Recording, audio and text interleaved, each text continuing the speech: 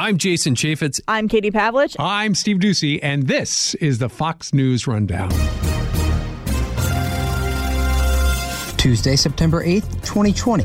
I'm Trey Yingst. With millions around the world sick from COVID-19, occupational therapists are playing a key role in the healing process. The need for occupational therapy during the recovery, getting people moving, once they're clear medically to start moving while they're off ventilators, and prepare them to return back to functional lives as soon as they're more medically stable and ready to resume life. This is the Fox News Rundown. Global pandemic. For many with coronavirus, the road to recovery can be treacherous. While you can test negative eventually, the effects from the disease can last for months. Over the next few minutes, you'll get the latest headlines on the global COVID-19 outbreak and hear from senior lecturer at the University of New Haven, Dr. Michael Urban. Starting first in Spain, that surpassed 500,000 total cases of COVID-19 yesterday. Spanish authorities opened schools in many parts of the country despite the massive second wave that has seen more than 8,000 daily cases. One local story showed a woman getting arrested after she tested positive for COVID-19 and went surfing anyway. Now to China, where President Xi Jinping defended the Chinese response to the coronavirus pandemic. Speaking today at a ceremony honoring frontline workers, the Chinese leader said Beijing is taking steps to save millions of people. He did not address allegations that China hid information about the virus in the early days of the outbreak. Finally, in the United States, 9 vaccine developers have signed a pledge to put ethics and safety over speed. The companies are trying to avoid mixing politics and medicine. This comes as treatment development continues around the world. Those who survive COVID-19 often have a long road to full recovery, though certain therapists are there to help. When we look at occupational therapy, we're very much a hands-on profession. We've been in the hospital settings, a variety of settings. This is Dr. Michael Urban, senior lecturer at the University of New Haven. And with the pandemic now, when we look at our school therapists, our home therapists, and outpatient clinics, they're utilizing a lot more telehealth services to help reach their clients and continue the care that's needed. Our therapists, though, that are working in the hospital, a lot has changed just in being the mindset of the patients. But again, we always take universal precautions. So we're just wearing more PPE to protect ourselves and the clients that we treat to make sure we don't spread this virus around potentially or other viruses. So I think, one of the biggest things that stands out is just the need for occupational therapy during the recovery, getting people moving once they're clear medically to start moving while they're off ventilators. Even when they are ventilated, maybe sedated, we can help with joint integrity, working with people to help keep their muscles and their joints and their skin integrity in good health, and prepare them to return back to functional lives as soon as they're more medically stable and ready to resume life. Occupational therapy is a part of the medical world that isn't always talked about when people are considering what COVID-19 treatment is like or other hospital stays are like, but it plays such an important role in ensuring that people can ultimately recover from any virus and get back on their feet. What are some of the specific services and types of treatments that an occupational therapist would do in a hospital setting for someone who's been diagnosed with coronavirus, for example, is on a ventilator, and then ultimately leaving the hospital? What sort of care continues after that point? Yeah, we are oftentimes overlooked or not understood correctly, but occupational therapists, a lot of things that we'll be doing is helping the people in their early stages build their tolerance to feed themselves again, do personal grooming. We can do some cognitive testing to make sure the person's there's any residual effects cognitively, their ability to think clearly, make good judgments. We can work with helping to overcome any memory deficits along those lines.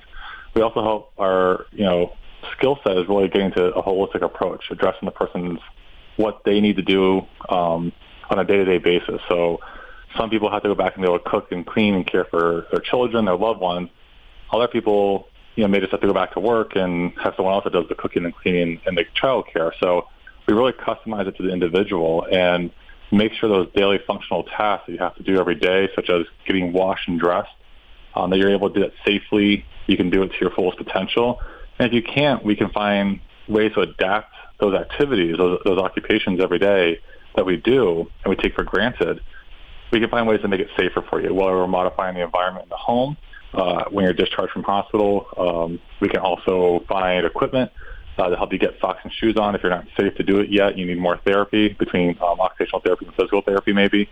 And we can make sure, again, like when you're ready to go back to work, there may be some challenges with navigating the environment. There may be some fear and anxiety a little bit over that. So we can help people to, a lot of times we partner with our mental health providers through mental health treatment. We do more functional treatments to help people find safe strategies and to adapt their work environment to overcome some of those anxieties and stresses that they may be dealing with, to be more functional and productive again, and to return as much as we can to a normal life, whether it's with adaptations or different equipment maybe or different strategies, or just returning back to the way they did it previously. Some people can fully recover and some people can't. It really is, we really tailor everything to their individual needs. You've been listening to Dr. Michael Urban, Senior Lecturer at the University of New Haven. We'll be right back. I imagine a lot of things have changed as hospital settings have changed amid the COVID-19 outbreak. You mentioned before increased PPE and other protections that are being taken to ensure that therapists, occupational therapists, medical professionals across the board are able to provide care but also keep their health intact. What are some of the other challenges that occupational therapists are facing? I imagine there are times where it's very difficult because not only are you trying to help people regain a lot of skills that they may have lost amid the course of a sickness, but also letting them know it's going to be okay, that they're not back where they used to be, and in some cases may never get back there.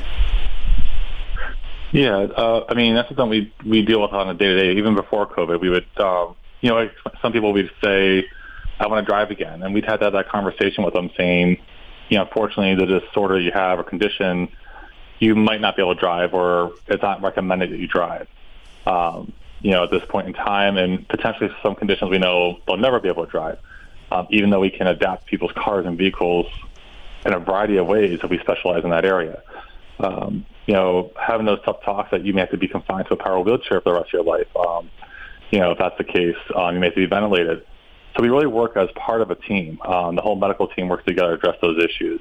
And occupational therapy plays a really vital role because we get to spend a lot of time with people. And some of the pressures with COVID now is that, that time sometimes gets taken from us. As we have more patients in the queue to be seen, there's not enough occupational therapists around sometimes. It's very hard to get, to qualify and graduate from a program, you have to have clinical affiliations and do field work, and supervision training, and that becomes a big challenge for a lot of employers who don't allow the occupational therapists they have to sometimes take these students on, because again, it slows down their work in OT that they're paying.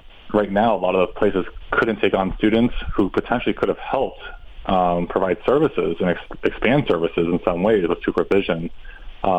Instead, they closed the doors across a lot of medical fields.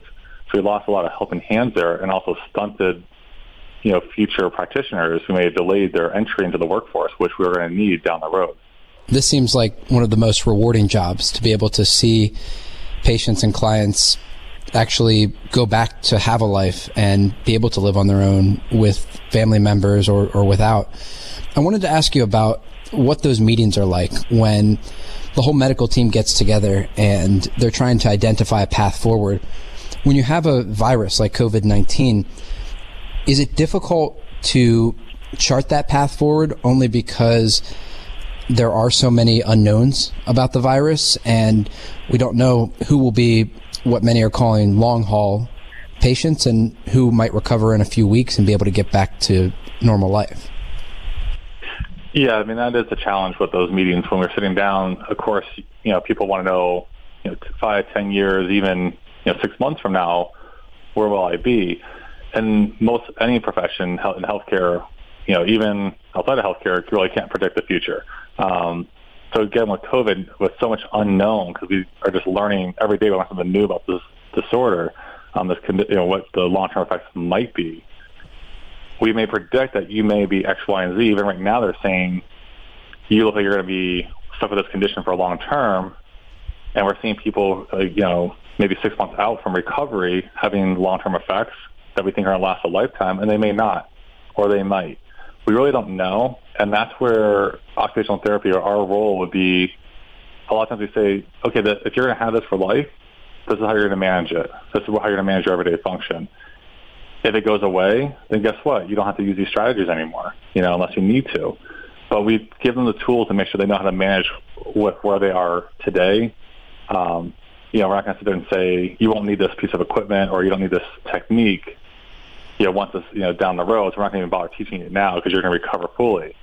If they're in pain, if they're having, weakness, if they're having other conditions, stuff going on, we're going to make sure they're functional so they can get them home as soon as possible. That's safe and optimal for them and where they're satisfied. So a lot of the tools that we give them will be to help overcome those issues currently, and the hope that someday they won't need it. That's the hope that we all would hope for, especially with this virus. We'd hope that they will recover. We just don't know the duration, and that's the struggle. The people, family members want to know, the patient wants to know how long am I going to be this way? And unfortunately, we can't give them a clear answer right now because we don't really know ourselves. We're still learning, and they're going to be the ones that will tell us, as society, as we monitor them medically over the duration of their life. It's certainly a unique place to be, providing that type of care where you basically have to use your best judgment and past experience to give patients that hope, but also guidance in their journey out of COVID-19 and through that recovery process. Dr. Michael Urban, a senior lecturer at the University of New Haven. Dr. Urban, thank you again for your time. Thank you very much. Have a great day. You've been listening to the Fox News Rundown. Stay up to date by subscribing to this podcast at foxnewspodcasts.com. And for up-to-the-minute news, go to foxnews.com.